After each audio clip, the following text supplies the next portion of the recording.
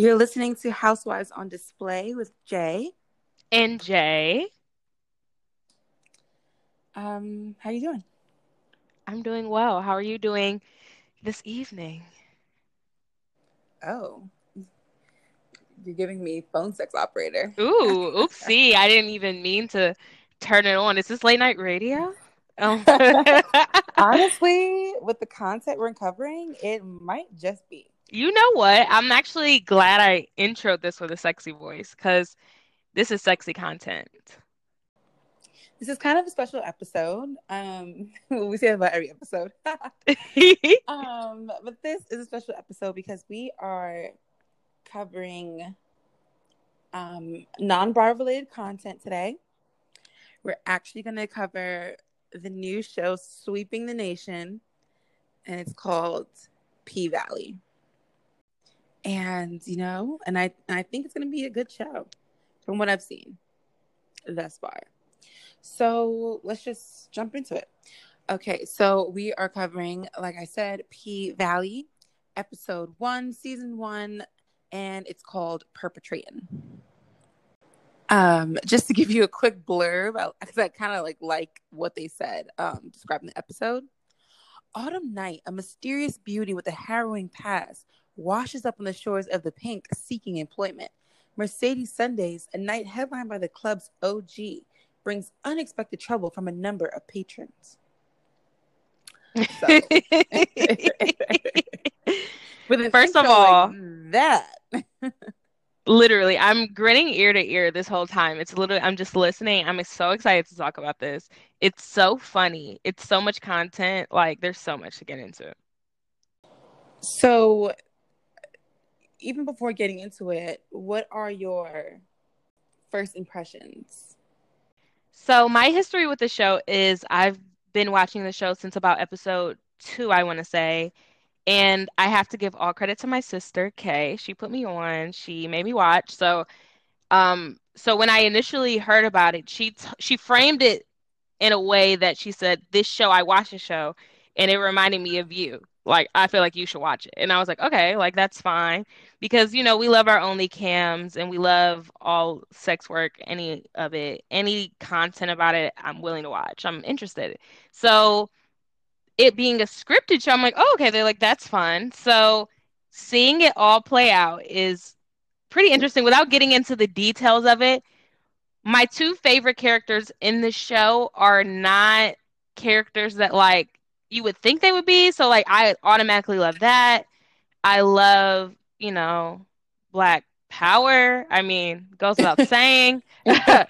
I love that the protagonist of the show I really don't like. I love a show where I usually don't like the person we're supposed to be rooting for. And so all of those things it has going for it. So I'm super into that. And the ladies are athletic, which we don't even have to get into that yet, but that is so impressive and I'm oftentimes impressed. Where are you at with it? Well, okay, so I am a Twitter junkie. I'm always on Twitter, and I had been seeing quite a few people talking about this show, P Valley, P Valley. I'm like, what is that? Like, okay. Then, and we'll get into that later, but somebody had posted an interview that one of the characters had done. And I was immediately, because that's the easiest way to get my attention, I was immediately struck by his beauty. And so I did some further investigations and I realized he's on the show that everyone's talking about, P Valley. And then Jay and I were just talking one day and she mentioned the show. And I'm like, okay, everyone's talking about P Valley. Like, I need to get in on this. It's either really good or it's really bad. Because sometimes, people hype things up and it's not that good. There's always a risk when it's hyped up that it could fall short. Exactly. Yeah. So, but, when I heard it was about like the South strippers and intrigue, I was like, I mean, it can't be that bad. So, Yeah. let me just say to y'all, I think I started, today is what, Tuesday?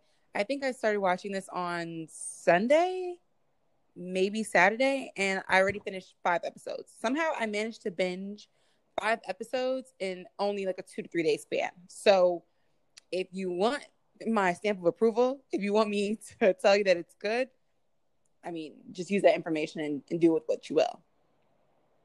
Yeah, I mean that speaks for itself. I'm so excited to like get like the season is already great. I can't wait to see what season 2 brings. I'm so glad they got renewed, so we already have that stress off our chest because I can't take a one season wonder. So that's all good. Exactly. Yeah. But again, before we go forward, just know this show is explicit, so our explanations in our review is going to be explicit. I don't know if I need to do that little warning beforehand. This I'm Don't play like, this in front of your boss. don't play this with the kids in the car. Don't, I don't know, expect anything more than explicit because it's going to be X-rated.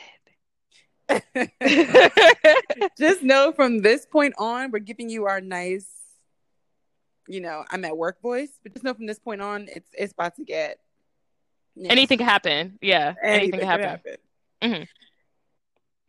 So the episode starts off and it's a flood scene, which I'm assuming is like Hurricane Katrina, or yeah, I assume the same thing, or the show's equivalent, I should say. You know what I mean? Mm-hmm. So yeah, so we see shoes floating, cars floating, and then we see this suitcase floating, and it's just ambling down the river, and then this woman digs it out of the water, opens it up, and finds some Louboutins in there, finds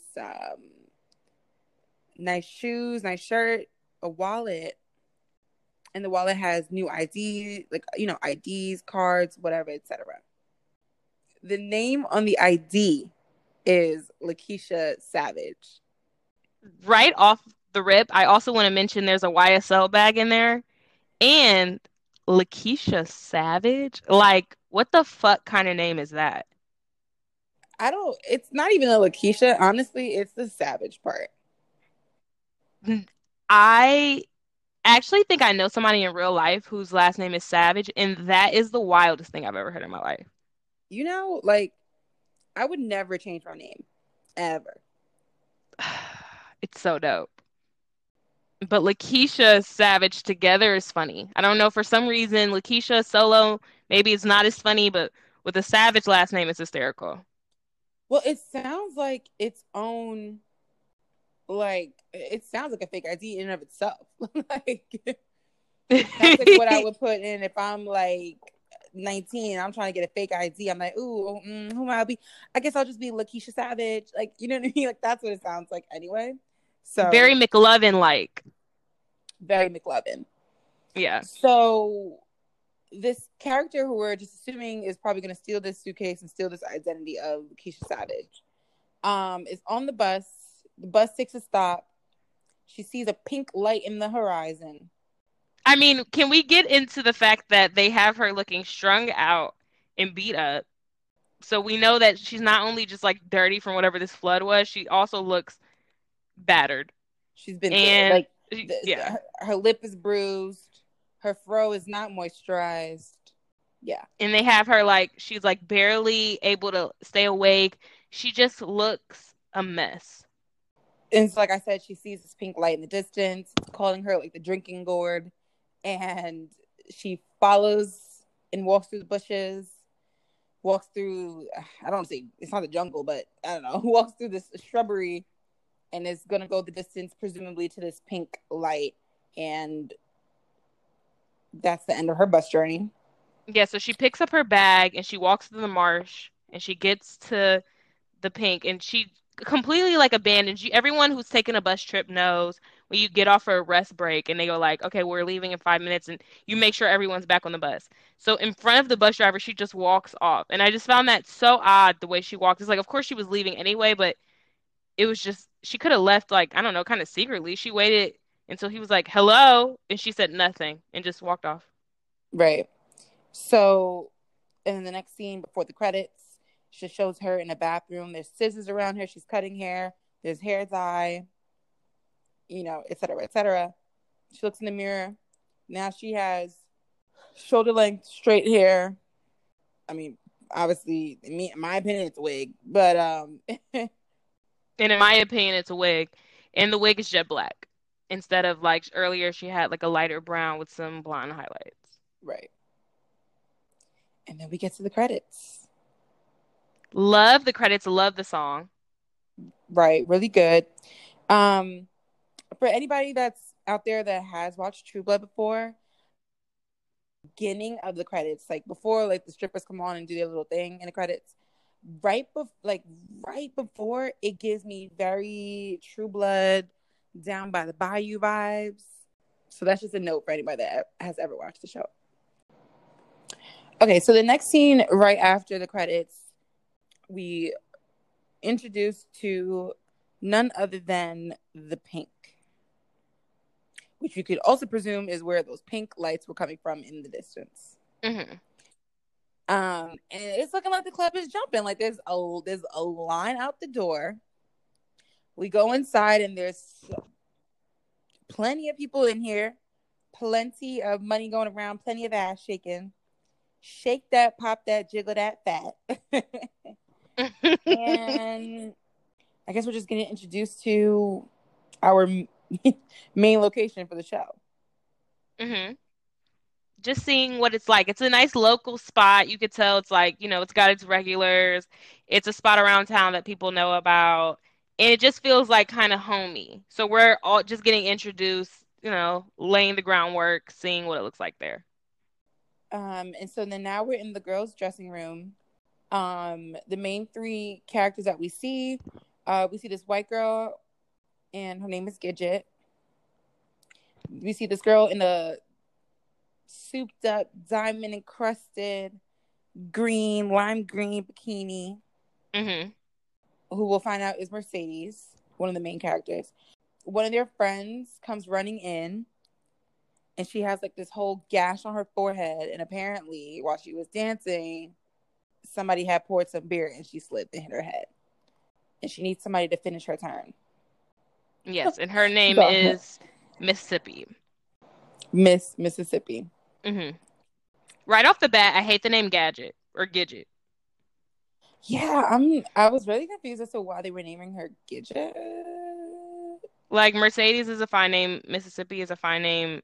We're not there yet, but Autumn Nights is a fine name, I guess. But Gidget, it's not. I don't like that word. I don't like the word, period. So like that threw me off.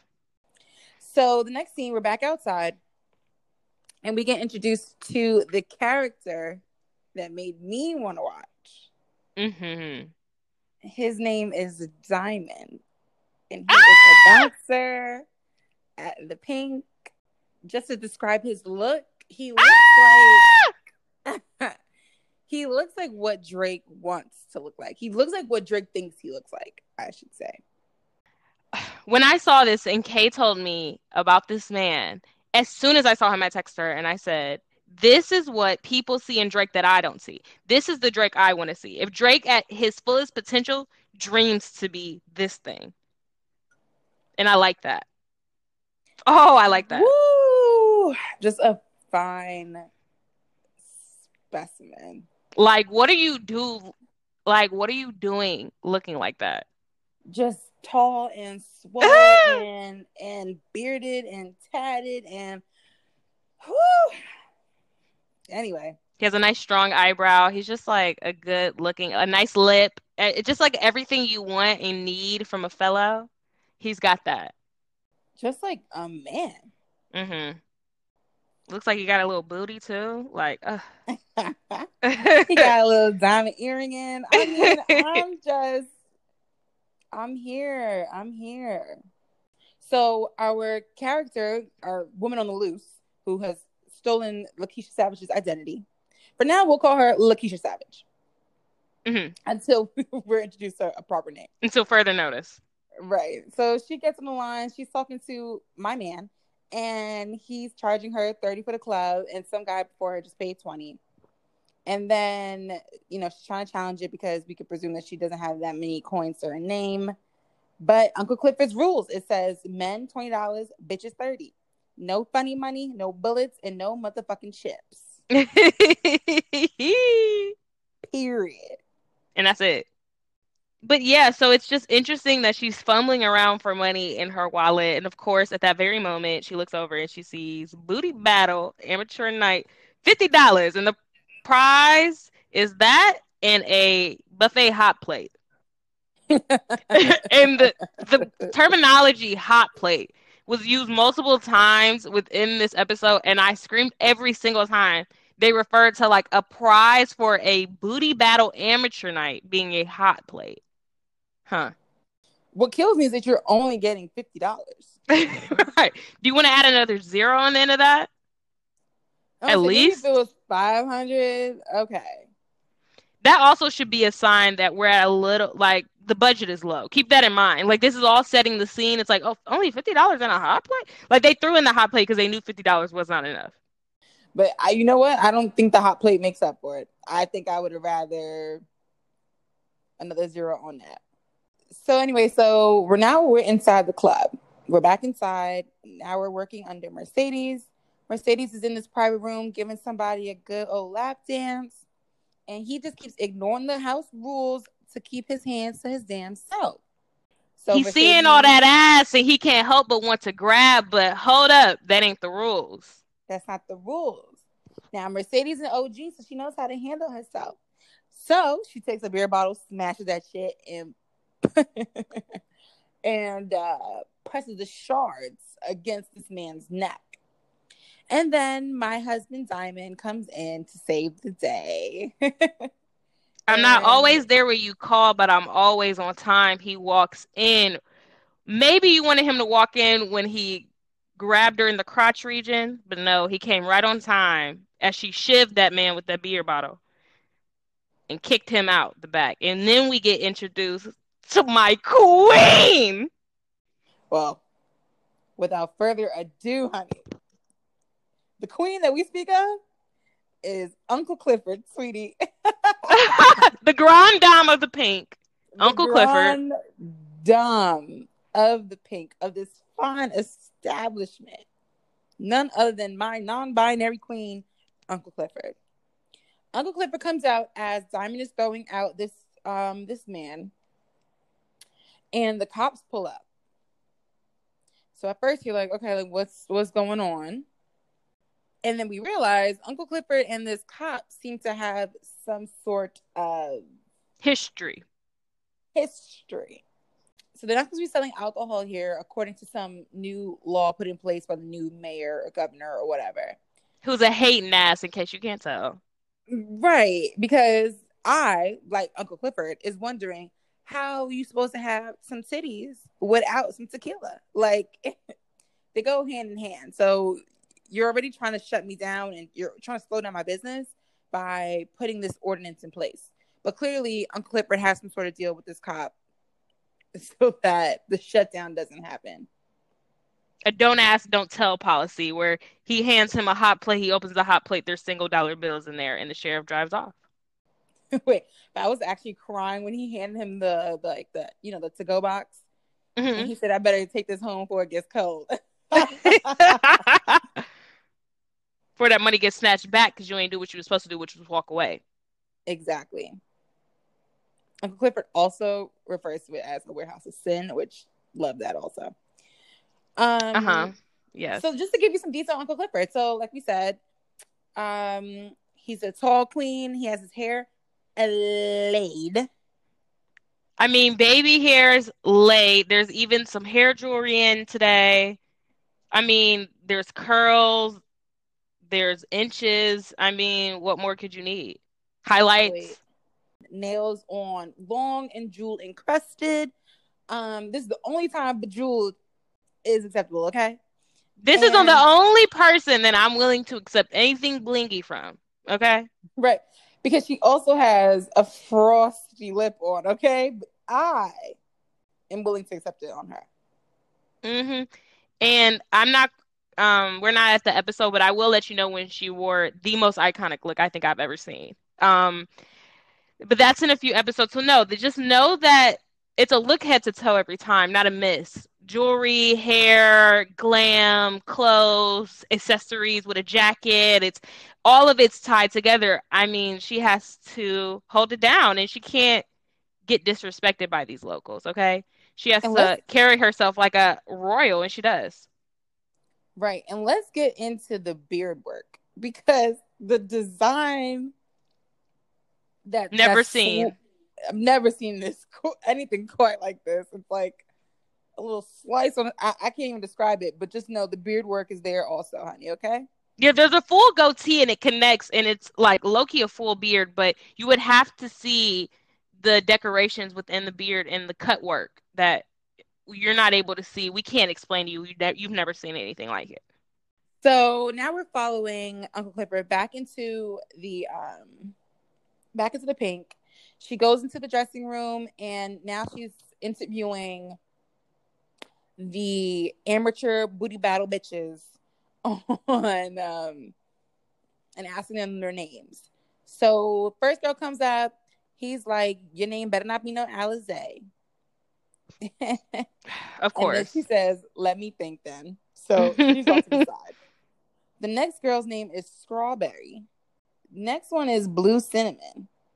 And then the next one is our character, Lakeisha Savage, currently known as what?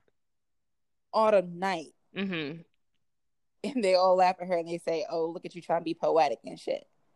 They also tell her that she needs to change her outfit because this woman literally has like work clothes on. She got like a pencil skirt and a flowy blouse on. Like, Wherever Lakeisha was when the storm took, she was clearly on her way to a high-end business meeting.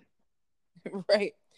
It's looking like more and more that Lakeisha might have been either some high end businesswoman or a high end escort.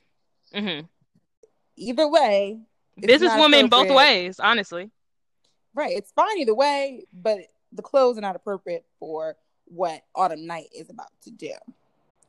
So then we fast forward and we're in Uncle Clifford's, I guess, office. And Mercedes walks up and she hands Uncle Clifford, I guess, essentially her 2 weeks notice. But it is in the form of this advertisement saying Mercedes Last Dance. Right, so that already puts that on our radar that Mercedes' last dance is coming at some point, and from what we've seen, she seems to be the HBIC. Right. She has her own day. She has a Mercedes Sunday. So by the end of the month, she's saying Mercedes Sunday will be no more. And again, not skipping ahead at all, I just find it very funny that this heathen, she dances on Sundays. It's back to Autumn Night, sounding all poetic and shit. They always introduce her name and then say that. It's actually hilarious. Yeah, every girl has their intro, and that's hers, sounding all poetic and shit. And that's hers. So we get into this outfit that she had to buy at the pink. And it's like this sheer blue, but it's like you might as well have not had it on because it's very sheer. So the clothes are flimsy. Very flimsy. She's on stage and she's dancing. She's feeling it. And I guess the crowd is feeling her too. And we find out that she won the battle. What's wild is I'm watching this and I'm thinking she's pretty stiff.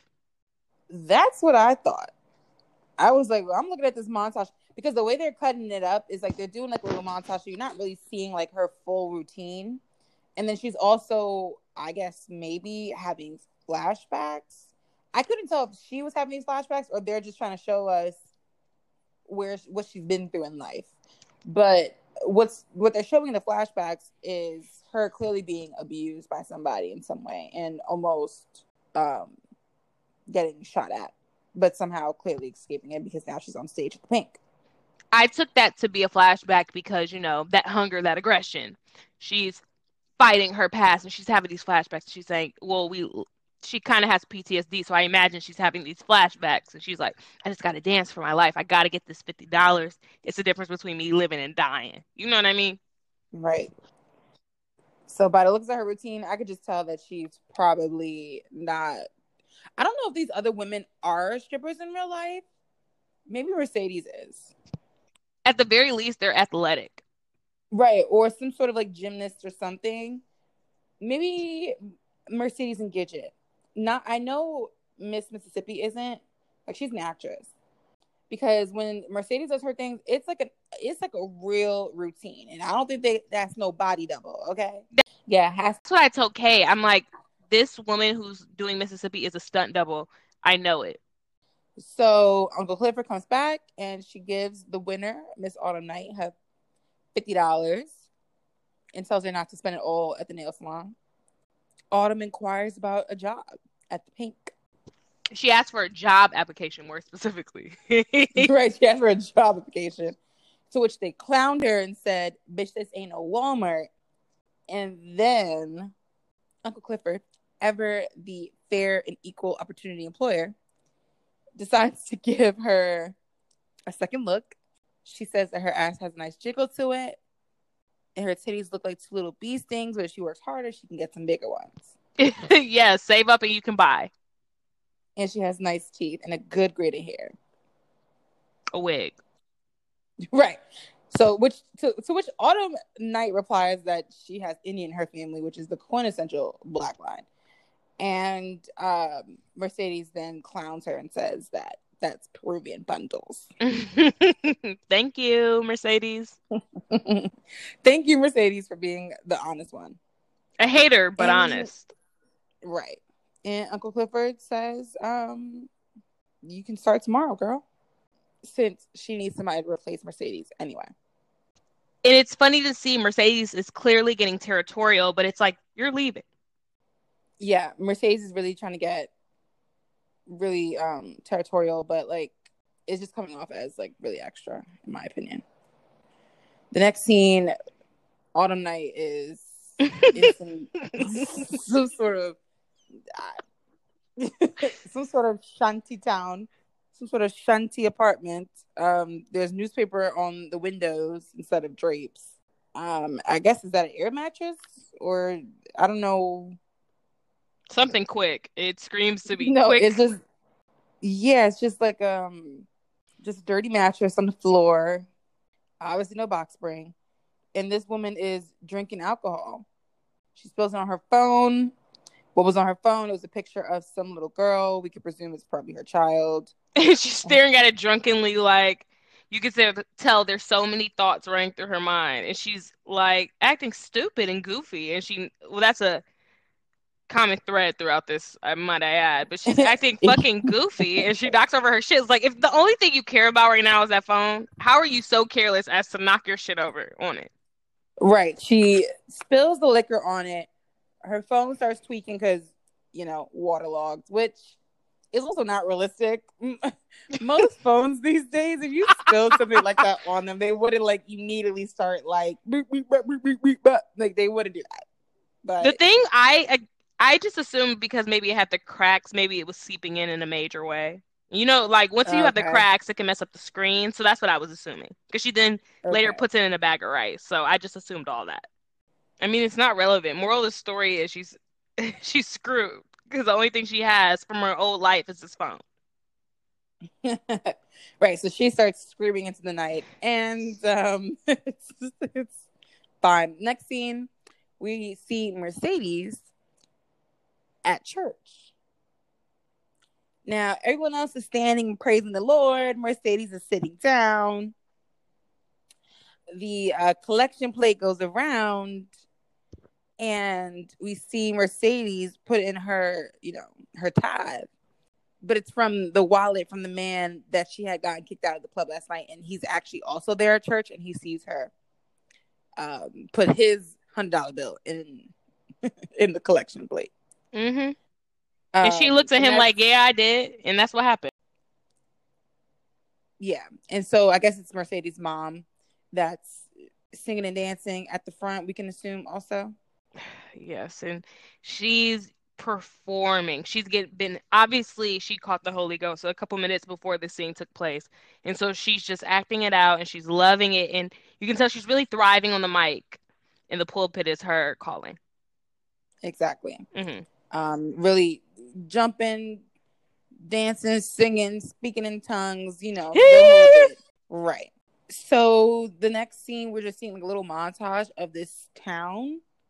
We see a sign and it says Chucalissa, Mm-hmm. which boots on the ground. Is that a real city name? Mm-hmm. It's a thing. But the one that Okay. they're showing as a relevant thing is in Tennessee. So Maybe it's they like are in kind of. Tennessee. But I think they are trying to be in Mississippi in this one. Mm-hmm. Right? Yeah, no, so then they probably just like, there's low-key every name you think of is you. So maybe they think it's a unique name. It's not really like a city where they are, so it's kind of made up. So right, because we're supposed to be in Mississippi. So, but Chucalissa, Mississippi. And they're just giving us a look of the city, and clearly it's like a poor city, quite frankly. Mm-hmm. It's a shanty town a little bit. Mattresses on the ground, which I'm sure is where Miss Autumn Night found hers from. A real quick mattress. That's exactly what a quick mattress is. Those mattresses on the ground. Right. You can't afford a mattress firm. You get your mattress from the ground on Chucalissa. Mm-hmm. And, we see a man on a horse, and that's how you know you're in the hood, because hood men love to be on a horse. I don't know where they get these horses from, but especially in the South. Especially in the South, you're just going to see a lot of horse people. Men in the hood. Right. And then so we're back at the Pink, and these guys are like throwing stuff out into some sort of garbage, but they're also picking something out of the garbage. So it's clearly some sort of front. Mm-hmm. And then there's this man taking pictures of them while they're doing this. Right. So, it was giving me A from Pretty Little Liars vibes. I was like, ooh, who is this person that seems to be this omnipresent force? Right. Who is this mysterious man who's taking pictures, who's sitting in a nice car compared to his Chucalissa surroundings? Mm-hmm. First of all, I just love the name Chucalissa, so I'm going to keep saying Chucalissa. And if you'll notice, this guy who's taking the bag out is kind of Uncle Clifford's right-hand man. This guy I like to call Suge Knight. He definitely looks like a Suge Knight. So next scene, we see Uncle Clifford, and she's in her home. She's getting ready. She's putting on a suit, honey, a suit and an ascot and a hat. She takes off the wig.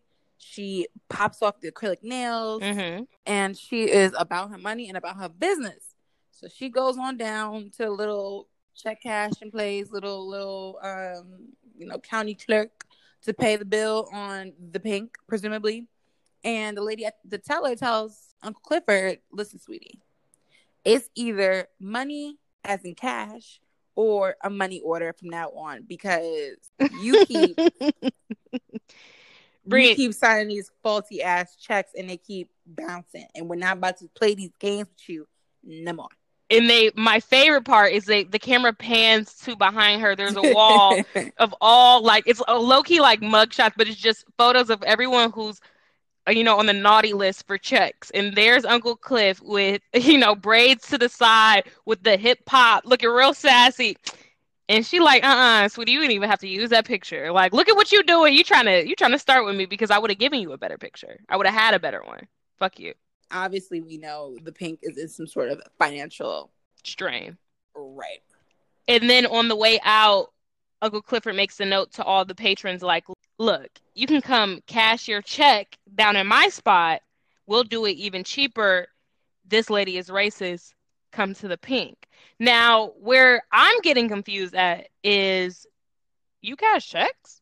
I guess when you're trying to make money, you'll do anything. But how do you have the ability to do that? That doesn't sound like some business you just get into because it's like, whatever.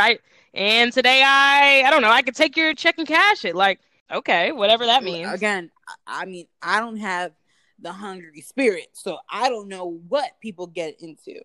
But I'm sure if you needed to make a couple dimes, couple dollars, you're going to do, and you're going to find out what you got to do. I just wanted to know the business model on it and what it takes to bust into the industry, because I wouldn't mind doing that, but okay. That's just for me. So we see Mercedes, and she's in this little track field. She's with these girls, young girls, training them, it seems like, Sunday afternoon practice. So we see the lady that was speaking in tongue last Sunday, and we are correct, that is her mother.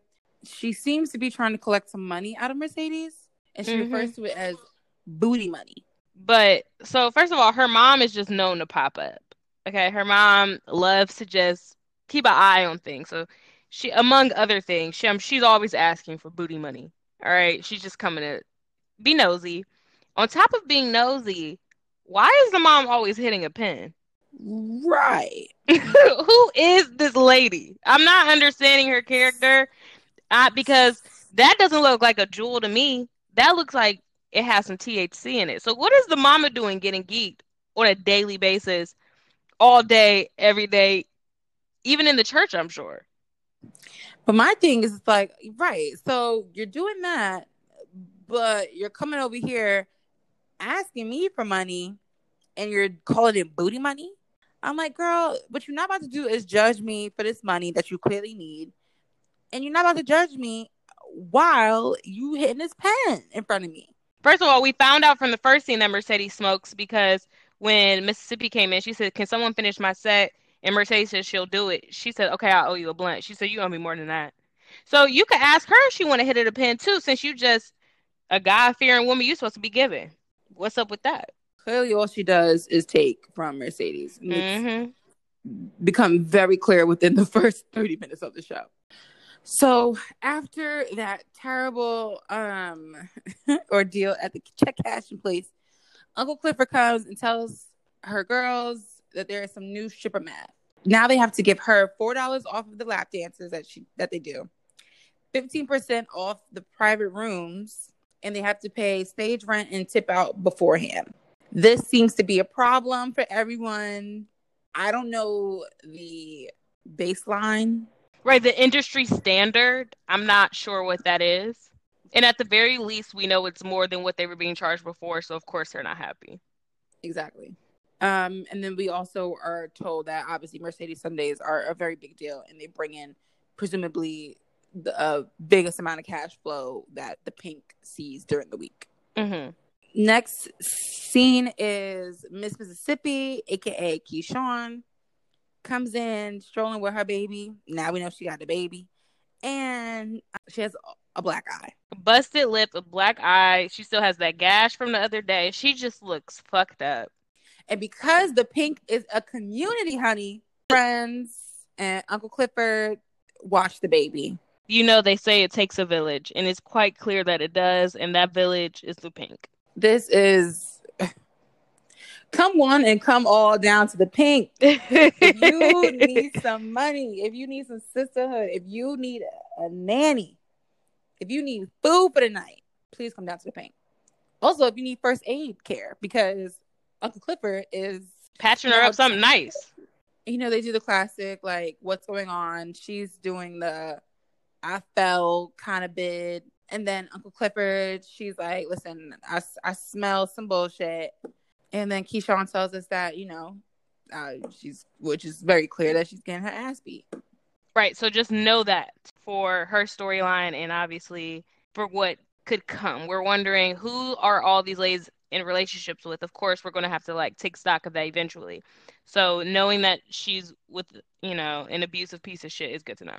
And it's also a good scene to see just because it just shows that obviously Uncle Clifford cares for her girls. So next scene, we see our lovely ladies getting ready to take the stage. And also simultaneously, Uncle Clifford's little check cashing side hustle seems to be going down because there's a whole bunch of people lined up on the other side of the club bringing their checks to get cashed. We'll see how that goes. But next scene, somebody pulls up in a Hummer. Yeah, that's why I'm like, this must be set during Katrina times because Hummers, I don't know when the last Hummer model was released. It wasn't recently. Not released. I just don't think like Hummers are it. Like I feel like, you know, people get G-Wagons now. I don't even think they make Hummers though. I'm saying like I don't think that's even a thing anymore. Really? Yeah. Yeah, it's honestly unclear as to what year this is supposed to be. I mean, I guess not modern day, but that was also never made clear, so I don't know. Yeah. It's not too far off. It's obviously sometime in the 2000s, but if it's 2020 or if it's 2002, who knows? Right, but then they're also playing modern music. So, I mean, do with that information what you will. Yeah. But, yeah, so it's this guy. This guy jumps out. He seems to be, you know, some sort of, I don't even know how to describe him. He gives me now this person that, I'm quick to give a moniker to someone. He's Plies to me. He gave me very Plies energy when I first saw him. Mm. It's the grill. It's something about like he kind of looks a little dirty. It's the tats, and they also kind of have the same. I don't know. They have the same kind of country ass accent. It was a vibe for me. So he gives me Plies energy off rip. He's not very Plies like in personality, but at least from looks, he's Plies to me. So they're putting some money in this little Louis bag, and they're doing some sort of skeezy deal where they're like, what is it? They were pouring something over like They were putting like some bricks in the bag or something to like make it heavier. Right, to make it seem like the bag was heavier, to make it seem like the bag was full of money. Mm-hmm. And it had a decent amount of money in it, so it was interesting that they had to front. So this man pulls up, and we find out his name is Lil Murda. Lil Murda tries to, skip the line. And my husband, Diamond, is like, you need to get to the back of the line. I know you see this line. Local rappers, they think they own their cities. They think they can just come to the front and get straight in, but Diamond said, sweetie, not on my watch. Get to the back of the line. You and your brothers, your gaggle of hoodlums, get to the back and you'll get in like normal people. So that's what he does. Right. So now Lil Murda's a little embarrassed. He has to get to the back of the line, him and his posse, but no one's willing to challenge Diamond over it. So there's that. So the next scene, Uncle Clifford is in the dressing room with the ladies, watching them as they get ready. She has Miss Mississippi's baby on her arm. I need to know the logistics of like, when is the baby sleep scheduled? Is the baby able to sleep with all this loud noise? It doesn't matter who is holding the baby seems to have a great temperament. It's just all interesting to me that the baby is literally being raised here. Uncle Clifford lets Mercedes know that she needs to walk the floor with the new girl and essentially train her. Show her the ropes. I like Mercedes' outfit. She's wearing some... Yeah, I like it too. It's giving me photo shoot. Yeah, she's wearing like a long sleeve, off the shoulder, extremely sheer. So you can clearly see her boobs. Sparkly glitter black bodysuit. Mm-hmm. That's honestly the best way I can describe it to y'all, but it's cute. New girl got on a wife beater cut off and some jeans. She's going for girl next door American Girl look. Right. And as is the theme here, you can also see her boobs. So right, everything is transparent on the tops usually, so you can see nipple, areola, and boob. So Mercedes is trying to teach this Miss Autumn Night how to scout for the men with the big pockets, the men that are going to pay up for the night. So the first guy that they start talking, Autumn Night looks like she's about to start talking to. Mercedes chops that in half. She's like, listen, this man, he's got a full suit on that still got the tags on it. Like, he is going to return this suit the next day. He don't got money for you, sweetie. And the man doesn't deny it, so I guess it's true. Okay, so the next scene, we're back in some sort of back room. It's not Uncle Clifford's. It's, I guess it's like the lounge area, the employee lounge. I don't know. It looks like an indoor-outdoor situation. It looks like it's barely covered. And even the walls there are like, it's one board and then it's outside and then another board. It's just thrown together very quickly, it seems. It's very weird. So Miss Mississippi, a.k.a. Keyshawn, is breastfeeding her baby. And Diamond walks in. And he's like, oh, snap. Like, I'm sorry. I didn't mean to walk in on you. Like, he was honestly so, like... He's seen her tits 1,000 times. Right. Yeah. I'm like, you've seen everything. So for him to care is so, like, sweet. And he's like, oh, sorry. Like, I only want to see you when you want me to see you. If you don't want me to see you right now, I don't have to see it. Love that. He respects her. Oh. So anyway, she was like, Diamond, please. Like, you gonna eat your Vienna sausages or not? I didn't like that. Do not have my man eating Vienna sausages. Is that what he packed for lunch? I guess so. So he goes and takes a seat across from her. Diamond sees a bruise on her neck, and so basically he said, I could take care of that. That's no problem. And she says, many folks you killed over there. So he seems to have no problem catching bodies. Right. He catches bodies on a nightly basis, and his gun also catches a few bodies itself. Right.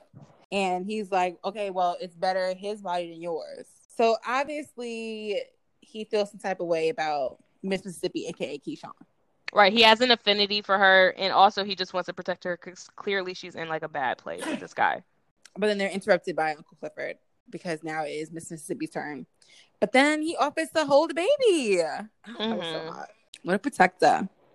Anyway, she goes on. Well, her body double goes on. Right. Big ups to her stunt double. She's a great lady and she does an amazing job. Right. And she performs for the night. So the next scene, we see Lil Murda. He's getting his, little lap dance going on in the private room. Mercedes walks in and she's basically trying to, I don't know, ascertain what's going on in the private room. And he makes a request for her to be the one dancing. And she says a line that I really want to just recite here. She says, quote, "If I'm going to twerk it, you're going to have to make this G-string greener than I ever seen." So I don't know why all of a sudden, like for this guy in particular, she's saying, if I'm doing a dance for you, I need more money than I could ever even imagine. I guess she really doesn't want to dance for him, but also she's kind of trying to show off. It was very pay pig energy. I liked it. Yes, we support pay pigs and Findom. Love it. Everyone should get into it. Everyone should have an opportunity to do it. But I think that she was saying that because she knew to an extent he was faking. That he didn't really, because remember they were saying that she has the FBI eyes and she could scout like men with money and men without. So I think she could tell that he didn't really have that much money to work with in the first place. Because then she calls him out and she's like, you got that duffel bag full of like bricks. Like there ain't no money in it. He's like, nah, like I got stacks up in here. He's like, I got 5 stacks at least. And she's like, actually 4 because he just lost a stack with them hoes. Before stacks. All right, I'll take that. Ain't no problem. So at the end of the day, 4 stacks was still enough for her because she sat on his lap and was like, let's go to the private champagne room. One of her boys sees the new girl dancing across the way and they're like, bring a new girl too. She's a little salty about it, but she wants 4 stacks, so she gonna bring, well, at least 2 stacks if they split it. So she gonna bring the new girl. Really 3 the way she does it, but. So they go into VIP, which notably is against Uncle Clifford's rule. Uncle Clifford said, don't have this girl dance in private or nothing like that. Just show her around. So they're in the champagne room. Right, and she tells her, this guy's willing to play 2 stacks, 1 for you and 1 for me. So you're going to get 1,000, I'm going to get 1,000, which, if you remember, there's 4K. So she's going to get 3K Mercedes, and this newbie will get her little 1K for the night. Exactly. Which is, I mean, fair enough. Gotta take some off the top. Right. It's only fair that I get a little bit more cream on the top. But Mercedes is the OG, and she was the one that brokered the deal. I mean, so they're in the champagne room, they're dancing, whatever. And one of the guys gets a little handsy. And I don't know how Diamond knew, but as soon as the guy touches the new girl, Diamond busts up in there. Always on time. So then Mercedes goes and takes Lil Murda to a private room and leaves homegirl, new girl, in the room with 3 other men by herself. No, 4 other men by herself. Just after she had the traumatic experience of that man being too handsy. She calls him, she says, so I guess you're going to be the plum of the group. And he's like halfway rotten, but mostly sweet. Girl, So she needs him. Diamond walks in, grabs a man, and starts fighting these men. Yeah, they're out. It was a full brawl between Diamond. It was like Diamond versus like 5 other men. And he took him on like an Avenger. He took him on all by himself. And while that's happening, in the other room, Lil Murda has earbuds in Mercedes' ears so that she can listen to his music, so that presumably she could dance to it. And she's saying she's not jiving with it. On the way out, Lil Murda sees Autumn Night running out the VIP room. So he goes after her to try to, quote unquote, apologize to her. And he runs into Uncle Clifford. And so I don't know what happens, and some sort of deal happens, and they end up in Uncle Clifford's private room, which is like this light blue, clouds everywhere. He described it as some Super Mario shit. Like, it's a very ethereal, angelic kind of room. Mm-hmm. And surprisingly, Little Murda turns and he's like, they got everything I need, and is like looking Uncle Clifford up and down. So like, right, the whole nonverbals in this scene, like the way, like even when they were out in the club and they were talking, the way Lil Murda was just like, his lips are pressed against the platinum blonde wig, just like whispering some things in Uncle Clifford's ear. I'm like, okay, so there's no like, boundaries and like personal space. Right. There's like no fear of Uncle Clifford. There's like no, not this should be, I'm just saying. There's no hesitation at all. Hesitation, apprehension, none of that. He's like, listen, it does look like the pink got everything I need, and looks Uncle Clifford up and down. Uncle Clifford is like, oh my God, he about to make me blush. And being bashful. Like a true queen. Lil Murda says, I lays motherfuckers out. Ooh. Wow. And when he took that curl in his index finger and twisted, I said, oh, you don't have no business. You have no business doing all that to Uncle Clifford like that on a regular day. Girl, I was like, girl, he about to make me blush. Okay. I was like, okay. Seriously, I was getting like a little like, ooh, like butterflies. Like he was looking at me. I was like, listen, Diamond is my husband, but okay, Lil Murda, I also see you. Because he turns it on. Yeah, he turns it on. But he definitely turned it on. I too would be very disarmed if I was Uncle Clifford. Like, I don't even know what I would do. Mm-hmm. So, but somehow he convinces Uncle Clifford to listen to his music. We go back to outside the club, and this man that was taking pictures earlier is back, and he's taking pictures still. I said back, but I guess he's never left, and he's taking pictures. And he sees Miss Autumn Night outside hyperventilating, I guess, still reeling from her experience in the champagne room. Right, a distressed Autumn runs out, and he's taken aback, and he gets out his car, and he has to see what's going on with her. Right, has to see what's happening. So she's like, I just needed some air. He's like, okay, sure. She asks him for a smoke. He says, I don't have one. She's like, what's your vice? He says, I don't have one. She's like, you can't trust a man with no vice. He seems to get his vice out via this camera. But we find out that his name is actually Andre. But what do you think about that? Like, can you trust a man with no vice? Honestly, I agree with that, because you have to get it out in some way. We all have frustrations built up. We all live in this dimension. It's a shitty dimension. We all have to get it out somehow. So even if it's just your vice is to go to the gym, like, it's got to be something. So for him to paint this like image of himself that he doesn't have one, it is kind of like, oh, so there's secrets, like where the body's buried. Your secrets are safe for me. No, but I feel like I agree with that, just because. But I'm on the end of like, everyone does have a vice. So if you told me that you don't have a vice, then that makes me think that your vice is something that's not socially acceptable. like your vice is like, or like erotic asphyxiation. You know what I mean? It's something like that. Like, right. It's something that's considered a little bit more dark. Yeah, or frowned upon in society. More frowned upon, right. It's something that... The only thing that's important in this dialogue between them is that she reveals her real name is Haley. Right. She just got through saying that you can't trust a man with no vices, but seems to trust him enough to give him her real names. Anyway, back inside, the club's going up. DJ Never Scared got everybody going up. DJ Never Scared. Which is like some teenage boy, just by the way. Right, by the way. He's fully in high school, but... Uncle Clifford goes up to him and he's like, yo, play this music, play this track. Right, we see the hard drive get passed and he turns it on. Mercedes is the one that's coming out, which if you remember earlier, she heard the music and said, and I can't dance to that. That's not going to work for my set. Right, and she's an OG. You know that she's very particular. she's in the back room praying, and like it's very like she's a boxer about to go in the ring. Like she's like praying, she's like jumping around, she's like bracing herself, rolling her shoulders. So you can tell that she's about to give us like a real performance. They introduce her. She comes out to the music. She's visibly disgusted. And so then DJ was very scared, and he turned it off and switched back to her regular music.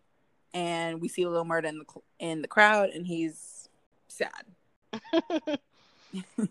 And so she dances extra hard to prove that, like, what I'm doing doesn't go with that slow ass shit you had. Right. And like I said, I don't think she's a body double. No, not at all. This is really her. You can tell by how ripped her stomach is, too. Right. And they also do like close-up shots of her. Like, they don't stray away from her face. And everybody's like, Mercedes, she's dancing she's doing that little ceiling trick where her feet is on the actual ceiling and she's shaking. Right, she's upside down twerking, which is insanity that she's just her arms alone are allowing her to imitate twerking on the ceiling, which is wild. She's out here showing us, why she has her own day, Mercedes Sundays. It's going, too. And then she notices that her mom was in the crowd watching her. Right, second pop of the series so far. The mother is there in all black like it's a funeral just to watch her daughter hoe. I'm hoeing. Dramatic. Right. I'm hoeing. So if you don't want to see it, don't come. Okay. So Mercedes is running out in the parking lot. She got bags full of money. And her mom does that whole, holier than thou. Why has God forsaken me? My daughter's a hoe bit. And the thing is, prior to this scene, I had never felt like, there's any overacting here. When the mom fell to the knees, the overacting I was witnessing, I was not a fan of. Right. But honestly, it's actually also still on point because those be the type of women to do dramatic things like that. Oh, for sure. But it was the tone in which she was speaking, all of it, the facial expression would give me very Angela. It got very... Angela, very, what's the woman from How to Get Away with Murder? Viola Davis? Very Viola. She loves to act with her face and give us expression, but it's too much acting with the face. It got very Greenleaf, very Tyler Perry. And she's like, I don't care if I have to die as a sacrifice for this daughter of mine. All this other stuff. Mercedes obviously feels some sort of guilt about it, and she hands her mom one of her bags of money. Does her mom give it back to her? Of course not. She takes it and she runs. Her mom quickly got up off her knees. She patched her life together in about 2 seconds. She went, sniffled up the last snot she had, tapped both tear ducts and made sure the tears were gone, and she sauntered off with that money into the night. We're back in Uncle Clifford's office, and I guess everyone's doing a little payout. Mercedes was shorter than she would have been because she had to give up some of her dough to her mom. Right. Her off the top goes to her mother. So she had to give that money over. All right. So the night ends. Everybody's trying to, find their ride to go home. Diamond asks Lil Mississippi, a.k.a. Keyshawn, if she needs a ride home, Lil Mama. And she's like, oh, no, I'm fine. My ride's over there. And it's presumably the guy that's abusing her waiting for her. Diamond walks away. He don't offer nobody else a ride, so I guess, Keyshawn was the only one that matters. Gidget asks Autumn Night if she needs a ride home. Mercedes says, no, you can't ride with us anyway. And Autumn Night's like, I don't need a ride anyway. And she smoked her cig. And then we see Andre is still there taking pictures still. And then that's it. And that's the end of the premiere. So thoughts compiled. Thoughts compiled is that it was a great series premiere. It was a great way to introduce us to everybody. We pretty much could learn all the dynamics even in this hour-long episode. Nice that was no commercials, of course. Thank you, stars. And yeah, I mean, it was a good episode. And I understand pilots have to be shot so that if they don't get picked up, the pilot could stand on its own. And this could definitely stand on its own. Right. It definitely could stand on its own, and it was definitely enough to pique your interest for sure. Mm-hmm. I found myself, even Autumn Night, who is a very, and we'll get into this, eventually, but very perplexing character. Not quite sure if I like her, or it's not even if I don't like her. I'm just more neutral, really. But even her, I'm still curious. I still want to know her story. I found myself wanting to know everyone's story. I think it's always like a good indicator when like someone has like their own solo scene. I'm not like, ugh, I don't want to watch this. Mm-hmm. I found myself caring about everyone's solo scene. Like I want to see what everyone else is doing on the side. So yeah. All right, so we're gonna get into episode 2.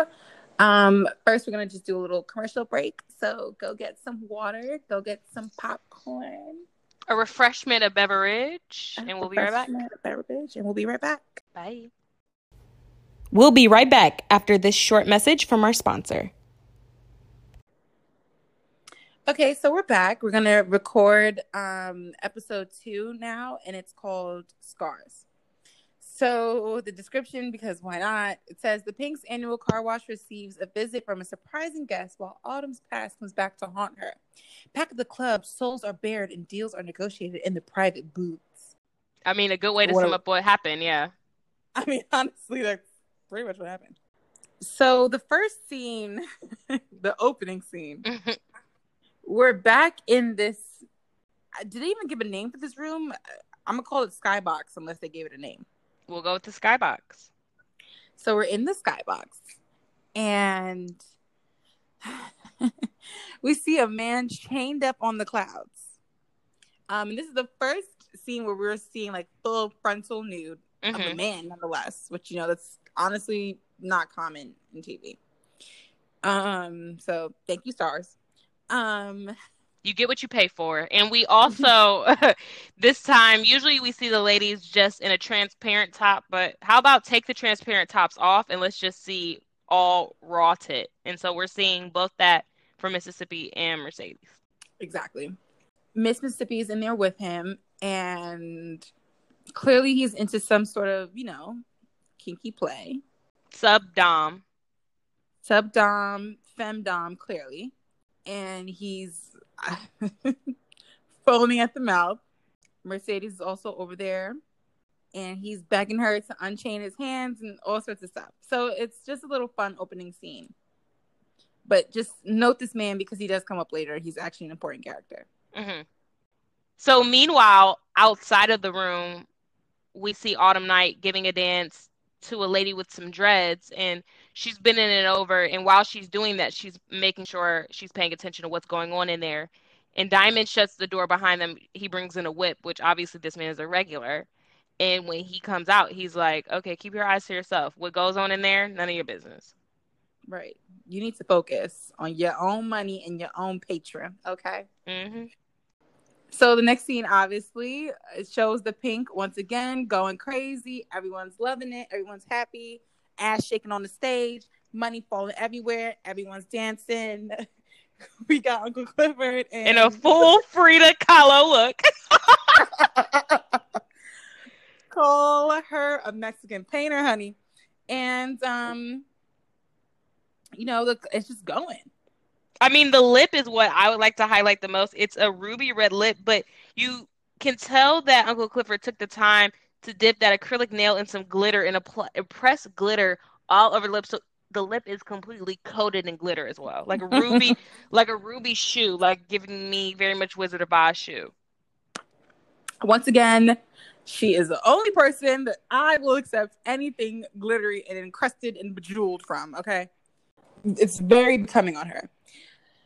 The guy that was in the Skybox, getting his little SMN on, he comes out and he's like, Fantasy Fridays are lit as usual. So now we know this is Fantasy Fridays. Mm-hmm. He's like, always a pleasure, Uncle Clifford. And we find out that his name is Corbin. Mm-hmm. And Corbin is a regular. And they're discussing him. They're like, did he bring the whip? And they're like, yeah, he did. And we also find out that he is mixed. So he's half black, half white. Mm-hmm. And he's very, very light-skinned, but he is impassable. He's like a Blake Griffin type of biracial. Yes. Yeah. Yep. And so, they're talking about... And I just want to make this quick aside deviation from the plot. But I do... And I think it is important to just mention that I do like the fact that they seem to be very dark skin forward. Mm-hmm. on the show. And I think that is something that's now granted, somebody's going to be like, you know, of course they're dark skin forward on a show about strippers. And you know what? That's fair too. But I do appreciate that clearly it seems like there's some effort being made into not having just only light-skinned people on the show. And in fact, they actually clown light-skinned people a lot, which I think is funny. And the most low-budget stripper we know is this Gidget, who is a white woman. So it's all very funny. So I think it seems like a minor scene, but I think it's going to be worth noting. So new girl, Autumn Night, runs up to Uncle Clifford, and Uncle Clifford's like, I guess, talking to her about tax shit. And then Uncle Clifford also surprises Autumn Night, and she's like, listen, you need to produce some sort of ID for me.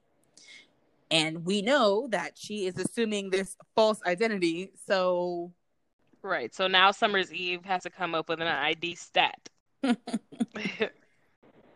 So the next scene worth noting, I guess, is we're back in Uncle Clifford's office, and Big L, aka Suge, he opens like a fridge, I guess it is, or a safe. Mm-hmm. And there's just bottles and bottles and bottles, like prescription pills. And we're told that it's Oxy. And apparently the Pink serves as some sort of pickup distribution center.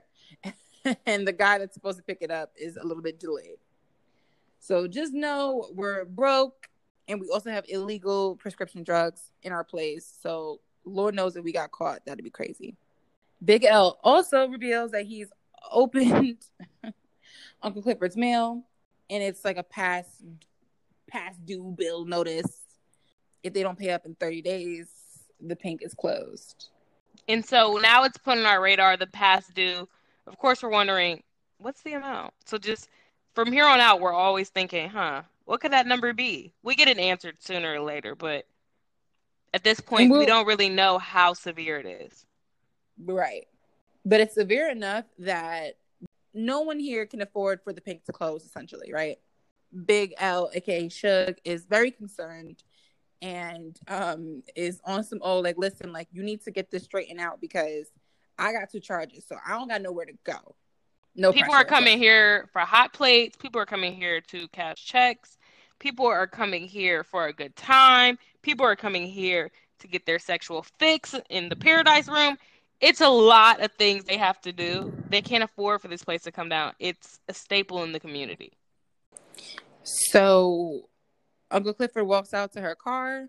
She has, tears in her eyes. She looks at the bill past due notice, and it's $55,128. That ain't nothing to sneeze at.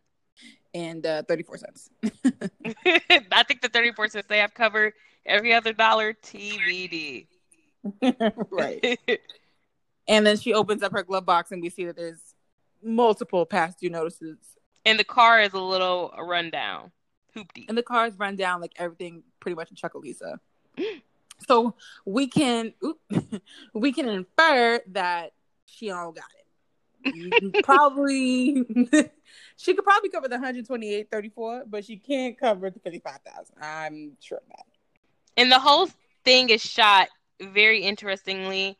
It's like it's kind of put on the back of the seat and it's just shot forward, so you don't see the back seat, but that's on purpose because who's waiting for her behind her? Lil Murda. So, she goes to light. Is that a cig? Yeah. She goes to light a cig.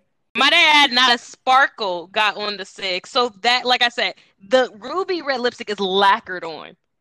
And all you hear is just some deep voice say, so you think you low-key slick.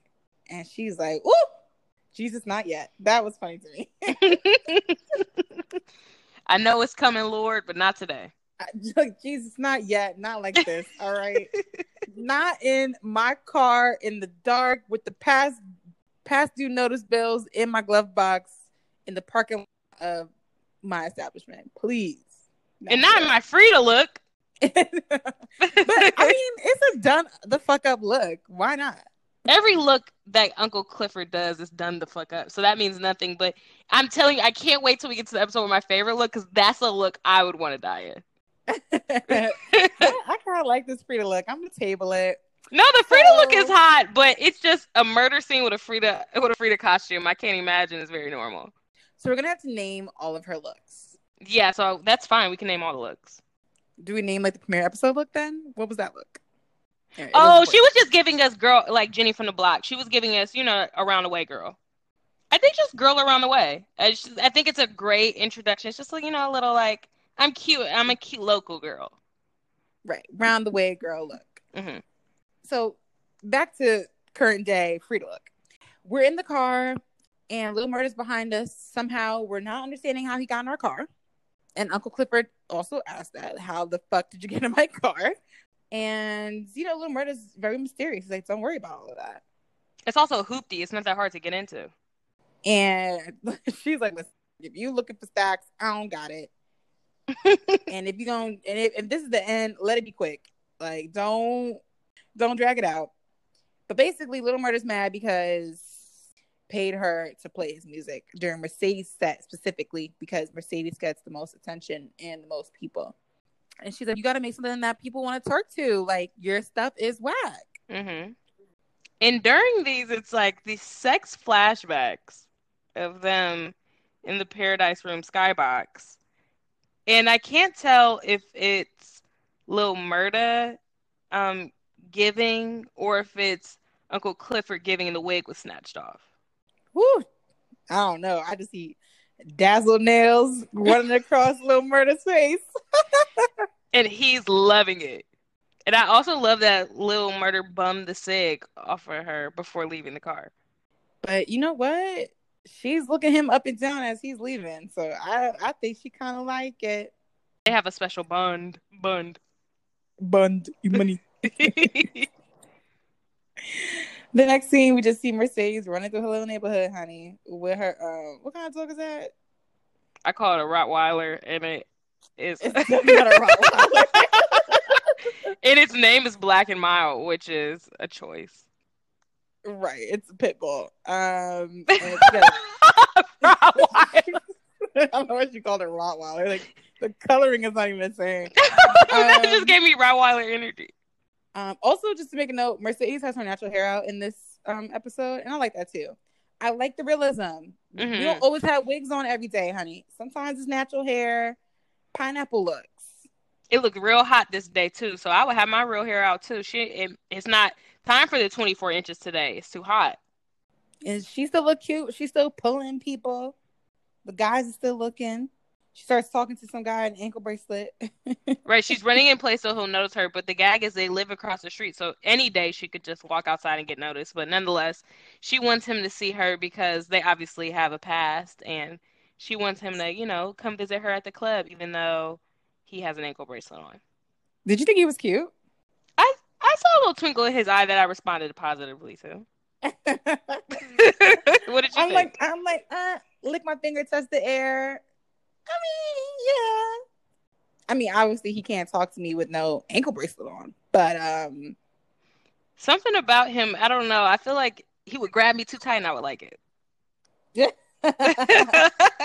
That's funny because I didn't know where that was going. I thought you were going to say you'd be scared, but I would like it. Yeah, so I was like, okay. Hottie with a body. Hottie with a body. He looked like he can handle Mercedes too. Wait, I'm crying at the fucking insert of the picture of Patrice calling. No, the picture of Patrice sends me. That was terrible. I don't like how they put that on the screen right there. That was stupid. Also, what is Patrice wearing in that? Is she has on a ghetto ass hoop, one of them like bamboo hoops, and like a zipped up denim top, and it has like a ring zipper, and then outside of it she has on like a Columbia fleece. I don't know what's happening. You know damn well ain't no Columbia fleece child. Don't they live in Mississippi? But basically, the main point of that part was that Patrice, her mother, is calling, and she hung up on her. And her mother knows that she hung up on her. They flash back to her mother, who's down the pulpit. She's talking to the pastor, and they're talking about basically the funds for the church. Right, because Sister Woodbine, which is her mother, Sister Woodbine was calling her phone to ask for a tithe. And if you'll notice, Sister Woodbine is always calling asking for something. Always asking for money. So I'm like with her. I'm like, because in the past was like, oh, like we need, money for this bank loan, et cetera, et cetera. And she's like, yo, my daughter just put down a down payment. She just put down some money. Like, what? I actually am confused. What money do you need, sir? Didn't we just give you some money? Yeah, like, where did that money go? Also, since when do you just need to have money sitting in the account to prove that you could take out a loan? I've never taken out a loan. I don't know how that works, but I don't know if that's a thing that you need to hold someone's 20K in your bank account until a loan gets approved and then give it back to them instantly. Sounds shady, if not illegal. Right. That doesn't sound right. And I hate to even have to mention this, but clearly this motif matters. There's a feather in her lash, and the pastor goes to like pluck it out. And just know, the feather in the lash means something to Sister Woodbine, okay? And the pastor's talking her language. He knows what she wants to hear is, it could be you in the pulpit. It could be you with the mic. It could be you singing to the people, getting their tithes and making them give more money than they ever would have thought. It's you. And she loves that because her dream, as we saw, she thrives in the pulpit. Pastors and co, have to be very charismatic and almost like a politician way. Mm-hmm. And I just found that very intriguing. Like, they're different avenues, but they're kind of the same concept. Same control over people and their emotions. Just note. Next note, we see our mysterious character, Autumn Night, and she's on the phone with FEMA.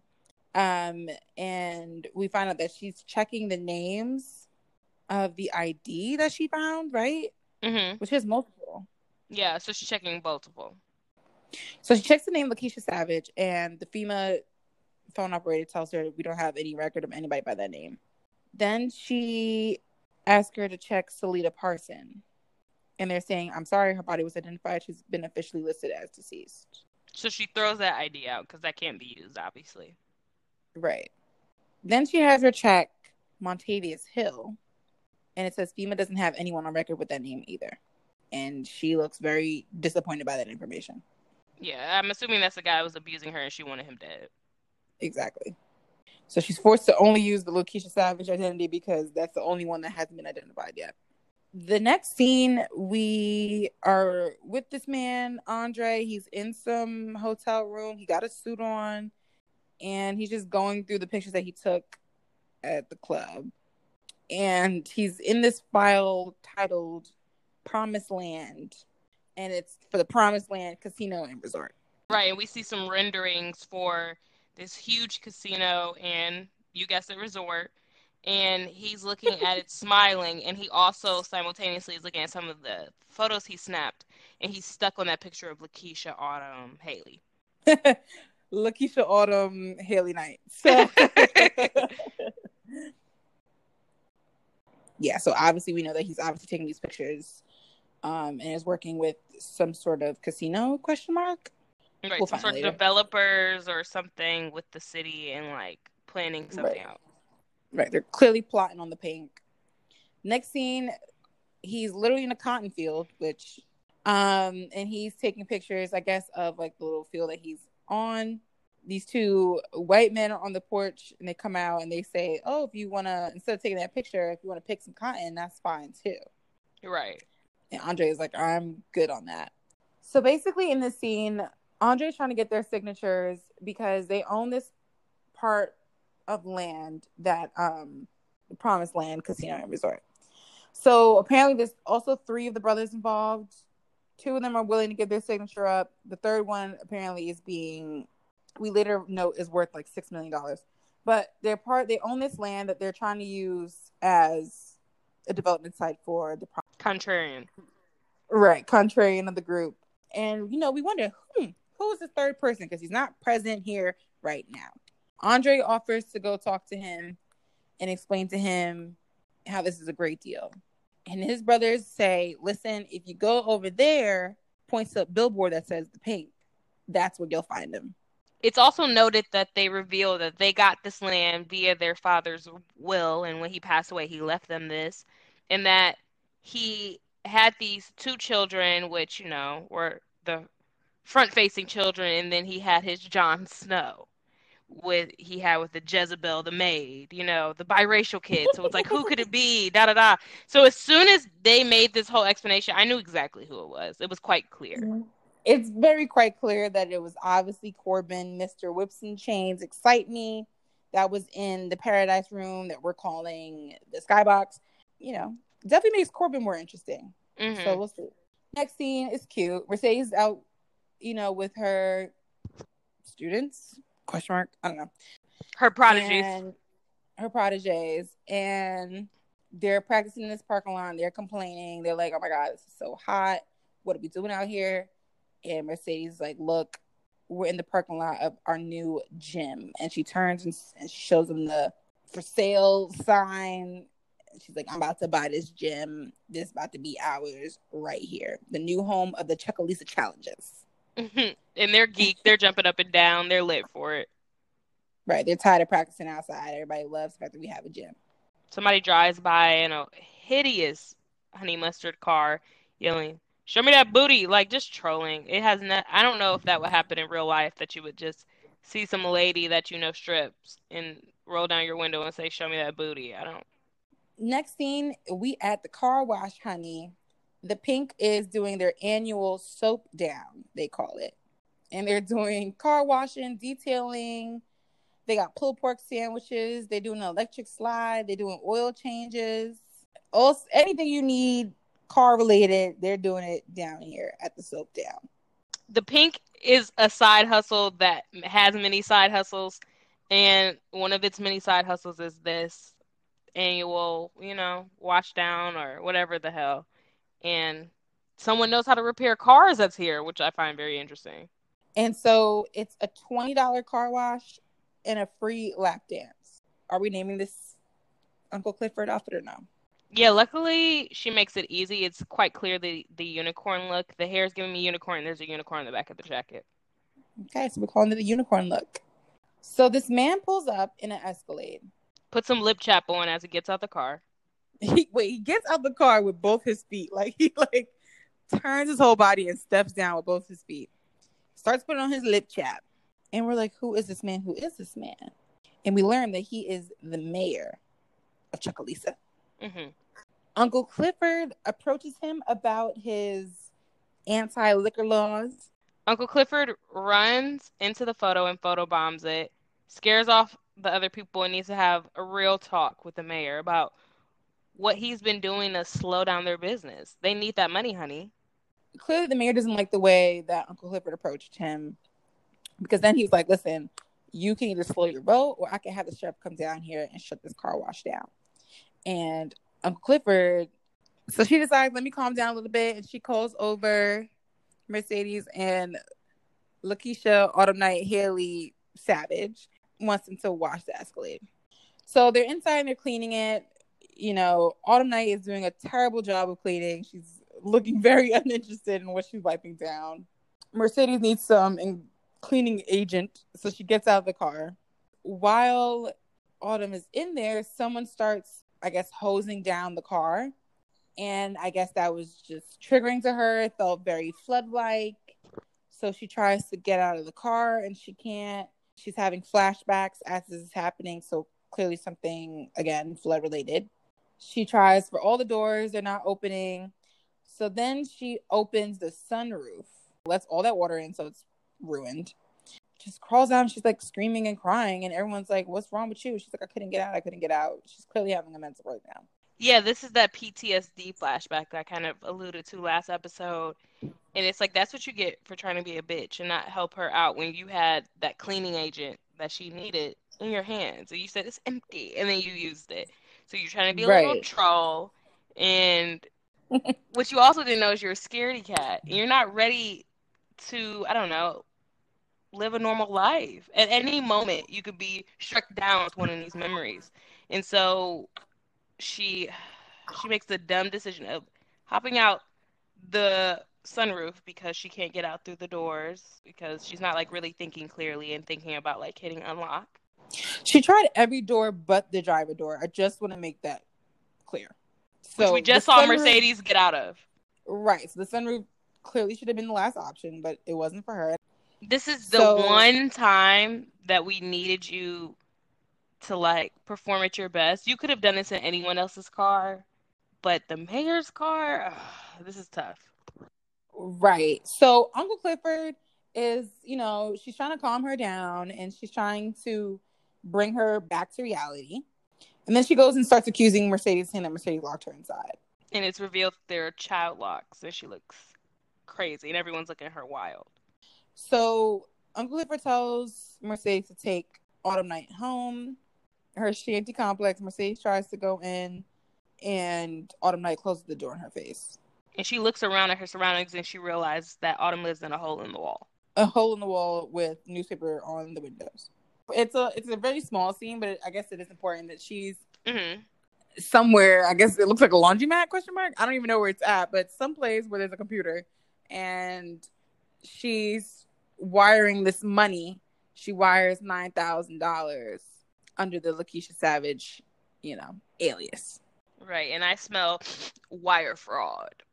We get back to the pink.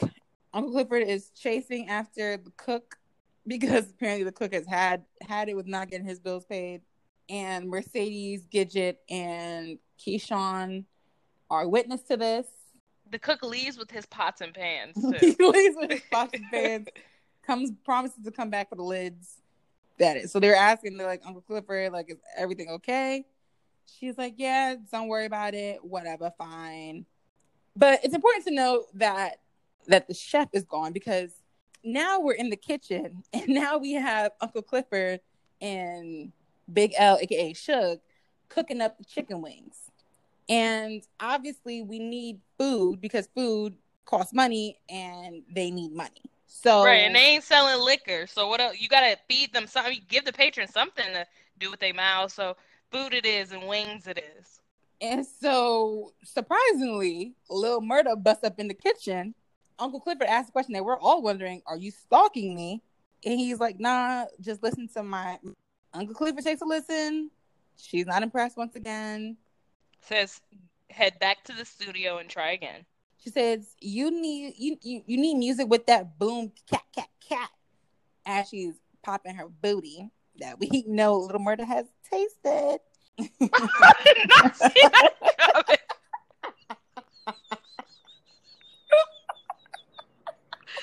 Whoa. I mean, it's true. Okay. The like face planted in it, like licking it, you think? Not like that. Oh my god. I mean, you said taste it. I'm thinking like eat. Well, you know what? I'll leave that up to our fucking viewers, bitch. Uncle Clifford's advice was that you need to make music with a little bit more bump in it, and you need to go talk to DJ Never Scared. And since Uncle Clifford's giving advice, Lil Murda has some advice, which is, I know how to fuck up a wing. You need to do this, that, and the third. And would you like to explain to them? The suggestion was, you know what? These people are sober. How can we get them unsober? I've got it. Cannabis. Let's chop up some weed, put it in some butter, make some can of butter, coat these wings in can of butter so that these wings are low-key edibles, and let's get these patrons geeked. Right. And he also said he needs a pan to him to lock in the flavor. And I love that Lil Murda is low-key a chef. As honestly, every weed head kind of is. You get real, like, what the grand recipe was, the suggestion. Creative. You know what you want to eat. So he's letting him know, like, if I had to eat these wings, this is how I want them. Uncle Clifford challenges him, tells him throw in that apron, and let's get to it. And let's just say it was successful. Right, he does the damn thing, and now his recipe is now the new house recipe. Also illegal. Illegal to feed your patrons edibles, but that's fine. Without them knowing, but that's fine. Okay. Because imagine if you came here and you had some wings and you had like a drug test next day. Oh, man. And you're like sitting there looking like, no, I didn't smoke. And they're like, yeah, right. It's like, no, but like, It must have been those chicken wings. Yeah, they all say that. Like, no, Yeah, but that's what they all seriously. say. So the next scene, we see Andre and Corbin, aka Mr. S&M. Corbin is getting a lap dance as he's trying to conduct business with Andre. They're also talking about, obviously, of course, the Promised Land Casino and Resort, and Andre's trying to get Corbin to give up his share of the land. But Corbin doesn't really care about all of that. He's just here to have a good time, and he is stuck in his ways. He doesn't want to sell it, but that's because he has bigger dreams. Right? He has big aspirations, big dreams, big plans for his portion of land. And so it flips really quickly back to Miss Autumn Night. She's at the bar, and as the rookie, I guess you're forever being tested. So the bartender asks her to pick out somebody else, pick out another patron that you think got the money and is gonna give up said money. She looks over and she sees that Andre's over there. Obviously, she knows Andre, so she's like, Andre, the man in the Armani suit. The bartender thinks that was a good pick, but then Mercedes comes over and she's like, two guys talking. What did she say? She said one man in the club is looking to spend money, two men in the club looking to make money. I always wonder about how many business deals go down in a strip club, because it's definitely a lot. Like, that's a thing that even in like reality shows, I feel like that's like a trope. Guys will be like, I was at the strip club conducting business. I wasn't even there because I want to be there. Like, I was there for business. Like, so I'm truly, if we could get the facts and figures on how many dollars of revenue are conducted within a strip club, I would be beyond curious. Autumn Night could have taken what Mercedes said as like a hint to not go for that man, but I guess she's feeling herself, and she feels like she knows Andre, so she's like, fuck that. So she goes over. Well, actually, she saunters over, sachets over, really. Just walks up in the room, asks Andre if he wants to dance. And Mercedes has to piss on her territory, so of course she has to walk in there to see what's going on. Right. So Mercedes goes in there, she tries to take Andre from Autumn Night, and she asks him if he wants white liquor or dark liquor, and he requests the white liquor. Yep, she slaps her ass and leaves the room and says you couldn't take all this anyway, little boy. What did you think about Miss Autumn Night's like seductive face? Like, she was looking like she smelled something stink, in my opinion. Yeah, like, I can't tell if it's, you know what I mean? I can't tell if it's Haley being bad at acting as Autumn. Is it the actress genuinely not being great at portraying that? Is that the thing that we're supposed to be seeing in her face, is that she's not good at doing this and it's kind of awkward? Or not? Or is she supposed to be seamlessly fitting in? Because everyone else is treating her as though she is employee of the month. And I don't know. They said rookie knows how to draw blood from a turnip. So, I mean, they're seeing something that I'm not seeing. I just want to make a note. So Autumn Night is giving her lap dance to both Andre and Corbin. And they're also conducting business while she's in there. So she's clearly listening to them. Corbin's grand master plan is that they should lease the land for the casino rather than actually sell. So that instead of getting a little $6 million, he can probably make $10 million or more. Also, Autumn's unit is horrible in the scene. Not unit. The way she applied it to the hairline in this particular day was odd. But Corbin got big stacks, so he covers him being able to go to the paradise. Well, by him I mean Andre. He pays for Andre to go to the paradise room with Haley, and he also just tips her as she's dancing on him. So he got big stacks. Right, but Corbin is like, it's not that he don't got the money, and it's not that he don't even want the money. He's like, but why 1.6 when I can get 10? Mm-hmm. That's that hunger I'm talking about. That's the hunger that I'm lacking. I don't have any drive. Yeah, this is our version of having drive, is having this podcast conversation. That little do you all know we would have this conversation even if it wasn't recording. So this is our version of having drive. So we're just hoping that we get paid at some point for this, because that's the best I got. I'm gonna have to cut all of that out. Y'all don't deserve to hear my grandmaster plan. Right, once we blow, be like, psych, we had no draw the whole time, bitches! Oh my God, we're laughing a lot, like in our asides that are gonna get clipped out. I know, because this show is not really funny. It's just it's like a drama. Like, okay, because like if it's gonna be funny, it's because we're making jokes about it. Like Uncle Clifford's like lines obviously are like funny, but like the rest of it is sad. Everything's moody, yeah. Even the lighting. Yeah. So the next scene, we are in the champagne room, and Miss Autumn Night is giving her fashion photographer man Andre a lap dance. The light catches her hair in such a way. It's so incriminating on her hairline.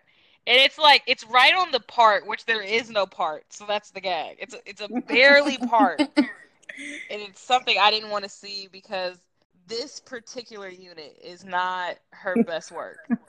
It's a unit, and it's looking... Yeah. It's looking stiff. It's looking frizzy. It's looking unparted. It's not good. But that doesn't seem to faze Andre because he's enjoying his little dance. He does some weird thing where he tells her to sit, though. He tells her to stop, then he tells her to sit. But like away from him. Right. Because first she stops and she sits on his lap. Then she moves and sits on the couch next to him, and he's like, no, like over there. I don't need to be touched right now, is what he says. This whole Andre character, weird dude. Yeah, I mean, but she's weird, so obviously that's why she likes him. Yeah, they're both weirdos. So she's like, too good for lap dance, too good for kickback, which obviously means that she's was listening to what they were talking about in the other room and clearly doesn't give a fuck about, I don't know, outing herself, I guess. She said she couldn't help it over here. He's chatty, that one. That took me out. So, but then, I don't know, something about that conversation inspired him to resume the lap dance. So he tells her to let's just start over, pretend like we never met. She comes over and does her little thing once again. Just simply, and by thing you mean swaying from side to side, because I don't see her doing anything. It's looking very, very GTA. Definitely. Very GTA strip club strippers, like very video game shorties. Like, I don't know. Then he does this other weird thing, and he looks down. He sees what's presumably a C-section scar, and he asks her about it. I don't have no kids, and I don't have a C-section scar, but I imagine that I don't want any comments about it if I do have one. You know, unless it's my BD who went through it with me, and he's asking, how is it healing up? I have a tough time imagining any other man bringing up my C-section scar and me feeling good about that. But also, I didn't even realize that she had one until just now. So it makes me feel like, well, now I'm thinking like she probably had it. I think she had covered it all the way up. Yeah, did they apply? Is that real? Like the actress has that, so they made it part of her character, or is that makeup? So it's just like they just put it on. They didn't put it on her last episode, and they just put it on. Well, we have to have the cast on the pod, and we'll ask. Right, I'm gonna say when we get our celebrity interviews, we'll ask. Yeah, so he comments on her C-section scar, and he asks her if it hurt. But the point is, he does that because he wants to reveal his own scar. Right, it's about him. It's about him, and he says, well, mine hurt. Clearly some heart surgery scar because it's in the middle of his chest. And he says he makes her touch it, which, again, weird. He said it stings sometimes, even still today. And we find out that he was born with his heart outside of his chest. Symbolic. And Lakeisha always is never missing a moment to make something weird. I feel like they have like an Olympics between each other to make shit weirder and weirder. And she's like, oh, how does it feel to have your heart, to be born with your heart outside of yourself and protecting yourself? I'm like, what kind of foreplay is this? He says, no different from having a child, I reckon. And she's like, you know what? Time's up. I'm like, what kind of exchange? Like, what just happened? Like, let's be real. If I were either of those people in that exchange, I don't know what I would walk away feeling like. But not good. I wouldn't feel like our relationship's going to escalate from here. I would think, I have ruined this. I am so weird that he thinks I'm a weirdo, or she thinks I'm a weirdo. He's like, listen, I ain't mean nothing by it. And she's like, listen, you know what? What you need to do is just protect yourself. You can run your money through a shell company. That way your identity's protected. Basically, she's saying all this game.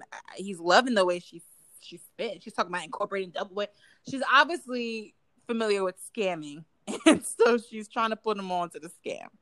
And he's busting at the seams after her advice. And he gives her his card, and he's like, call me if you need anything. And she's grinning, like, ooh, and like thinking about him clearly after he leaves. I just love for the next scene that Uncle Clifford kept a very similar look to the earlier unicorn look and just simply took the braid out and did a quick curl. Everyone's in Uncle Clifford's back room in her office, paying their nightly dues. And everyone's excited about the money that they made. Mercedes comes in there dancing, talking about, ow, look at me bringing in all this bank. Everyone seems to be supportive of that. And then New Girl pulls up, and she just starts dropping stacks. Like, you could have just had your percentage out and brought that over. You didn't have to have the whole K in the hand to take out the little money. Right. And that's why, so Mercedes starts to call her out. She's like, he didn't just give you a whole G. And she's like, I guess he wasn't just interested in business, per your observation. And then Mercedes accuses her of sleeping with her patrons. And if she does, that was the whole point. That was the whole point. Okay. Yeah. Love you, Lisa. Sorry, Lisa. Love you. Sorry, Lisa. So, we digress. Honestly, like, would you even know half of our jokes if you don't watch, like, other, like, Bravo shows? I really don't think so. There's no way. The only ones we refer to that are, like, outside of, are like, Boots, I want to knock on it. Oh, that's something, which is Flavor of Love. So that's too bad if you don't watch that show. So that's also, like, would you know that? Like, that's very, like... It's from yesteryear, so I don't know. Yeah, I don't use, like, modern day terms. Like, I don't know what those Gen Zers are doing on TikTok, but I talk like it's 2008. So I don't know. I talk like it's baggy white tea days. Okay? Like them franchise boys just dropped their hot single "Lee With It, Rock With It." Right. I talk like I'm from Chuckalisa. So after Miss Autumn Night drops her little stacks, Uncle Clifford shoos everybody out of her office. And she's like, listen, Autumn, you ain't have to do that in front of them. You trying to be cute. Mm-hmm. She's like, I'm sorry, I won't do it again. Uncle Clifford makes her give an ID up. So she hands over the Lakeisha Savage ID. And she committed the number one error. When using a fake. When using a fake. When you use a fake, you gotta know all the fucking information on the fake. You gotta know first name, middle name, last name, height, eye color, weight, if your ID has that. Mine doesn't, thank God. Dark. Birthday. Even address. They'll freak you out with an address. So you just have to know it all. And Uncle Clifford really got her with this one. Right. And obviously age is also a big one too. Mm-hmm. So first she says, you don't look like no Lakeisha Savage. So that should have been clue number one, that Uncle Clifford was already not really believing this ID. She said, okay, well, that's my name. And she goes, okay, Scorpio, your birthday right around the corner. What kind of cake you like? And she's like, chocolate. And she's like, you a damn lie, because ain't no Scorpios born in May. So is the joke that what's coming up, they're in Scorpio season right now? Is it like November, October in the setting we're watching? It has to be October, November, yeah. Okay. I guess. So Uncle Clifford's like, girl, this ain't you. And you probably lying about that money and all sorts of other stuff. Mm-hmm. And then so Lakeisha Autumn Haley Knight has to reveal her sources that my money is real and that guy is some sort of lawyer and he's trying to do some sort of shady deal with this casino and involving the pink. So Uncle Clifford hears that and basically, long story short, blackmails Lakeisha Autumn Night. Mm-hmm. And tells her, you need to go to this Andre Watkins character because he likes talking to you and running his mouth clearly. You need to go interview him and basically get all the information that you can from him. And then I'll give you your ID back. Otherwise, I'm going to have to submit you in on this identity fraud.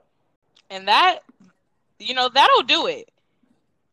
The way Uncle Clifford used that leverage, it was so quick on her feet to be like, I'll take this ID and use it as collateral to get the answers I need. No T, no ID. Lakeisha Autumn Haley Knight Savage is going to do it because she's running her own little wire fraud on top of her identity fraud. Mm-hmm. So she's sent on a mission that she's going to have to get answers, and answers she will get. And answers she will have to get. Next scene, just briefly to go over it.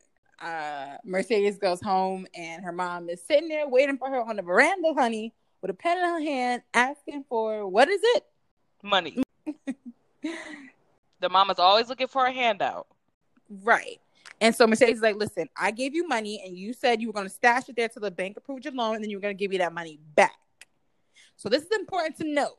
Mercedes gave her mother the stacks that Mercedes saved up herself so that she can have it in the bank so that the bank can approve the loan for the church and that the mom is supposed to give the money back. Upon approval of the loan. I wonder what's going to happen.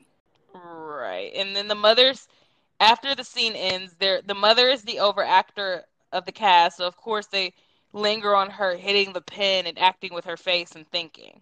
Right. Thinking about how she's not going to give her quote-unquote little coins back. So then we come to one of the most intriguing scenes of the episode thus far, for sure. Gives us something to talk about, for sure. For sure. So we are at Lakeisha Autumn Haley Knight Savage's house. She's in the kitchen, once again, drinking. That seems to be her only meal. She doesn't right. So at this scene, it's revealed that this young lady is an alcoholic. I mean, I think it's safe to call at this moment she at least has a problem that she's dealing with. Exactly.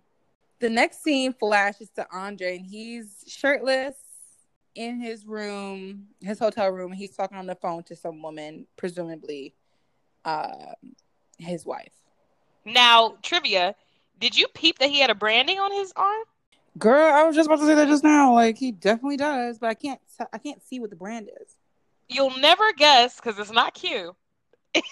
It's Iota. Oh, brother!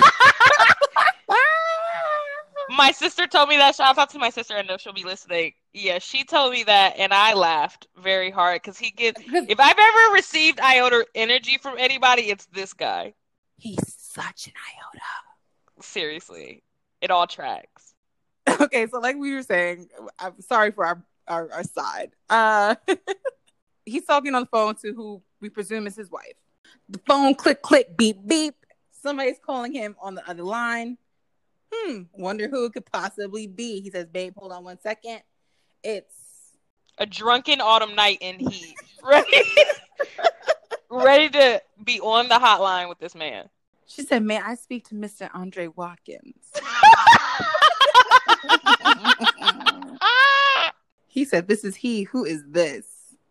And she introduced herself as Haley, not as Autumn Night and not as Lakeisha Savage. Right, so this scene, I guess, will refer to her as Haley. Right, so I'm always just going to take her direction. If she calls herself Lakeisha in that scene, then she's Lakeisha. She calls herself Autumn, she's Autumn. And if she calls herself Haley, she's Haley. From this point on, just know that. Because I really can't continue to do the recall and do Lakeisha Autumn Night, Haley Savage. Lakeisha Autumn Night, Haley Savage is our default. If she doesn't clarify, that's just who she has to be. She clarifies. If she doesn't clarify, she is Lakeisha Autumn Night, Haley Savage. I love how we leave Savage as the true last name. It deserves to be. Right, it's the better option. So, as per my caption say, R&B music starts playing. So you already know what's about to go down. Mm-hmm. He clicks back to his wife. He's like, babe, I gotta go. I've been playing phone tag, quote unquote, with this man. I gotta go make this money. First of all, for him to act like he's doing big business on the other line is ridiculous. At this hour, get out of here. Right. And so his wife thinking like, oh, big business. I mean, what wife is going to be like, no, don't go get your money. Right. The doting wife held up at home like, oh, babe, close that business deal. I know you've been wanting to close it. Isn't it remembering facts about it and everything? Because she listens to her man. She knows all the details about it and everything. He is so nasty. That doesn't even affect him. I would feel bad in that moment. Like, damn, she even recalls little details. Like, that's my baby. Nope. Not these men out here. So he's sitting there with his little... She barely got to say bye. Outside of my chest scar. Yeah. And Haley goes, you don't mind me calling you this late, do you? They both just establish that they don't sleep. I guess they have something in common. Whatever. These two love trauma bonding. They really do. Right. So he asks her, like, well, you don't like to sleep, but you don't like to dream? And she's like, I have nightmares. And he's like, oh, wow. I hear that. That's how y'all start off your phone sex? I'm so confused. The dialogue between these two is so fucking weird in every scene. I didn't really think much of it, like, looking at it, but now looking back, I'm just like, wait, what? What is this? So once again, he alludes to the fact that he feels that something was in those wings, because he's just like, I'm a little ashamed that I revealed myself.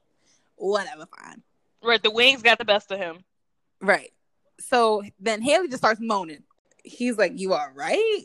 Then she says, where are your hands, Andre? And then we can obviously use our imaginations or just watch the show, and you'll find out what happens next. And then we see full frontal nude again. We're seeing everybody nude that I don't want to see. When does Diamond get his ass shot in full frontal? I want to see Diamond naked, damn it.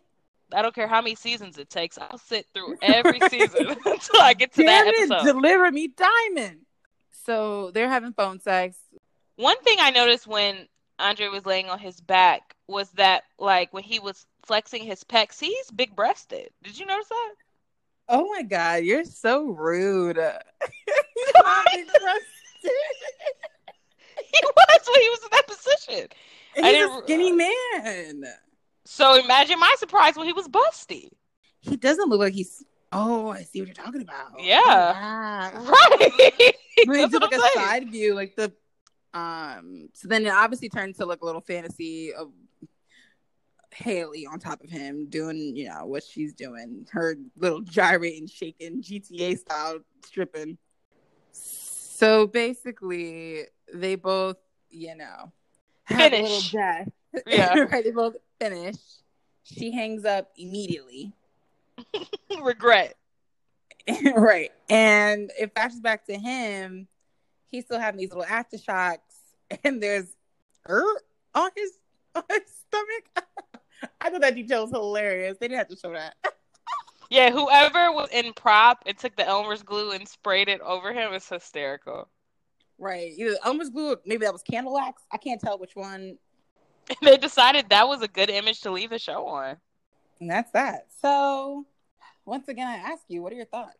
As a cohesive whole for the first 2 episodes that we've seen, how are you feeling about the characters? How are you feeling about the props, the wardrobe, the dialogue? Like, just what are your thoughts? I think the girls wear great outfits. I don't like Haley. I want to call her Haley for this. I'm not a huge fan of her character, but again, I'm really okay with that, which it's kind of interesting. We learn more and more about her, but at the same time, I feel like she has no personality. So I find that pretty interesting. This Andre guy, I'm glad we got the payoff of why he was taking those pictures, because it did seem kind of pointless. So I like that. I like that we get to meet the mayor this episode. Kind of, you know, all of it ties in. So I like that. Uncle Clifford is giving us, you know, life. Love that. And I think this episode was this is more filler-ish than the first one, but it's planting seeds and it's definitely setting things up. At this point, I would say my favorite, like, of the girls is probably Mercedes by default, because we don't really know Mississippi at this point, besides the fact that she's getting abused, I feel. And like I said, I don't really love Lakeisha and Gidget. I can't. So Mercedes would be my favorite girl. And at this point, Uncle Clifford is its own entity. So Uncle Clifford is number 1 of the show. Mercedes is number 1 of the girls. And of the guys, at this point, I like Lil Murder's like my favorite character of the guys. But at this point, he hasn't done too much. But yeah, so that's kind of where I stand. Okay. Where are you? So I agree. So I think, like I said earlier, I like that it's very dark skinned Black people forward.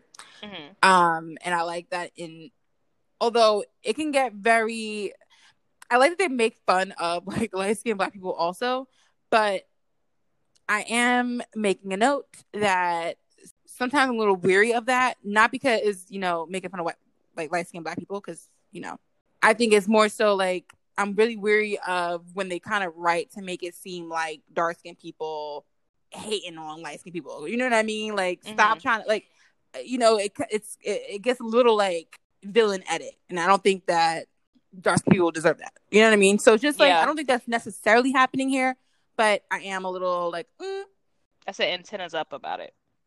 Right, for sure. I like the relationship interplays between people. I think it's pretty interesting because even though we don't like Lakeisha Savage's relationship with Andre, it's still an interesting relationship dynamic in general, though. Mm-hmm. I think it's a weird one, but they have one. And then obviously we have Diamond and Keyshawn, aka Mississippi. We have Lil Murda and Uncle Clifford. We have Mercedes and her mom. Mercedes and the ankle bracelet guy. There's a lot to chew on between Gidget, those. I mean, we're not even there yet, but Gidget's boyfriend is the lead to the Oxy, so like everybody is entangled with everybody. Exactly. And I also like the like you said too, like I like the fashion. Like, I don't think anything seems, you just have to consider the fact that they are strippers but they're also strippers in like the South in a very clearly poor town. So I'm not expecting the fashions to be like Givenchy, Versace, yeah. Right. Too tacky to me. I think everything feels in place. Like the stripper outfits, I think Mercedes and I think Keyshawn have the best. Mm-hmm. So if you had to give, which we should have done the first, but if you had to give these 2 episodes a grade, A-. Yeah. Wow, this is our first A. This is our first A. Woo! Okay, yeah, definitely A-. For it sure. was a brilliant pilot. Because the thing with pilots is not that you need to have like the most going on, but it has to be enough that I'm like interested in watching it. And clearly for me, it was interesting enough that I binge watched like 5 episodes. So yeah, it's good. Like I said, like I even like the characters that I don't like. I still want, like, even though Haley is a mess to me, like I still want to see what she's doing. Yeah. So, like I hate her, but I love to hate her. Right. I guess, who is your character on display for these first 2 episodes? I mean, I hate to give it to Uncle Clifford, but I feel like stepped on the scene in such a powerful way, showed that, like the mother hen of the den, giving us looks, giving us one-liners, getting a little murder out the closet. I feel like let's give it to Unc. Definitely, obviously okay with also giving it to Uncle Clifford, particularly because as far as characters on screen go, I haven't quite seen one like Uncle Clifford yet. Mm-hmm. I can't really describe it just yet, but she gives me a lot. She gives me a lot of what I need. It's layered. For all her girls. Yeah. She's an onion, and we're peeling back the layers. And the thing is like her being gay is like not even relevant. Her character is so layered that actually doesn't even matter. That's not even one of the things you think doesn't even faze you. Yeah. And I love that they gave her a love interest, because I feel like a lot of times too they don't give them a love interest, and gave her a love interest that's like really into her. You know what I mean? Like they also kind of like love to do that little like love interest with Black gays, and I hate that.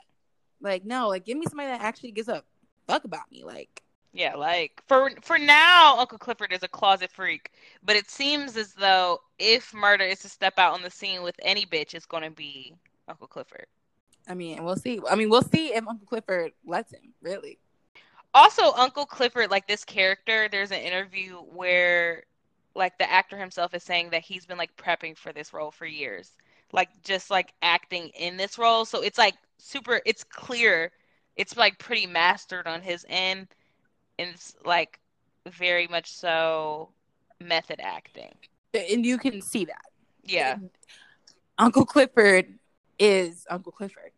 Like, starring as Uncle Clifford. That's how it feels. Like, this. You know, I love to bring up my past, and I had a thespian past, and in my thespian past, I learned that you could tell a true actor when even their mannerisms change. It's like shitty actors, their mannerisms, they have the same mannerisms, they'll act different and try to do different facials and different voices. But even the way like that actor walked in that video versus the way she walks on screen, of course you're playing two different characters, but the way he carries himself, and even like the way when he like kind of got out of drag and he was like dressed as himself, he kind of like was more subdued in his like characteristic. It was just crazy to me, like what an actor. Right. Love it. My only thing is, I just want to know, for my sake, and I'm going to do some investigations on it, how we should refer to Uncle Clifford. Yeah. And then also how to refer to Uncle Clifford as like the actual actor. You know, like, yeah. Are we he, she? Are we they? Like, you know what I mean? Like, obviously I don't want to be offensive, but, and I like this is a character, because that provokes this discussion. Yes. So, yeah. Yeah, but you said theories for next week. Now, what sucks is we've already watched next week, but even if I hadn't watched next week, I'd really be looking for the number one storyline that's been pointed out to us as this whole no tea, no ID, and finding out about the promised land and what that means for the pink. So I would look for a lot of follow-up about that. And because we know Mercedes Sundays like are coming to an end, just kind of like closing her chapter, and like how does that look when she leaves. So those are the two things that I would want to be looking forward to. How about you? Yeah, I'd agree. Like, obviously, listen, like Haley went home that night and called that man. Like, so she's already on trying to get that ID back, because if she don't have the ID, she can't do the wire fraud. So, so clearly, it's to be expected to see that next week. Obviously, I want to see something progress with Mercedes and her mom and this whole money, because scam. I don't see how Mercedes doesn't think it's a scam, and obviously her mom is her one weakness. You know, she has FBI eyes for everybody, but for some reason she is unwilling to use those eyes on her mother. So, yeah. And I mean, there's no breaking news because it's not about Bravo, and I don't have any breaking news on this cast. Do you? No. Breaking news list, but is this goodbye? Do I bid you farewell? Right. So we'll see you. Well, we'll see you guys tomorrow, because we'll be covering episodes 3 and 4. And bye. Adios. Ciao, Bella.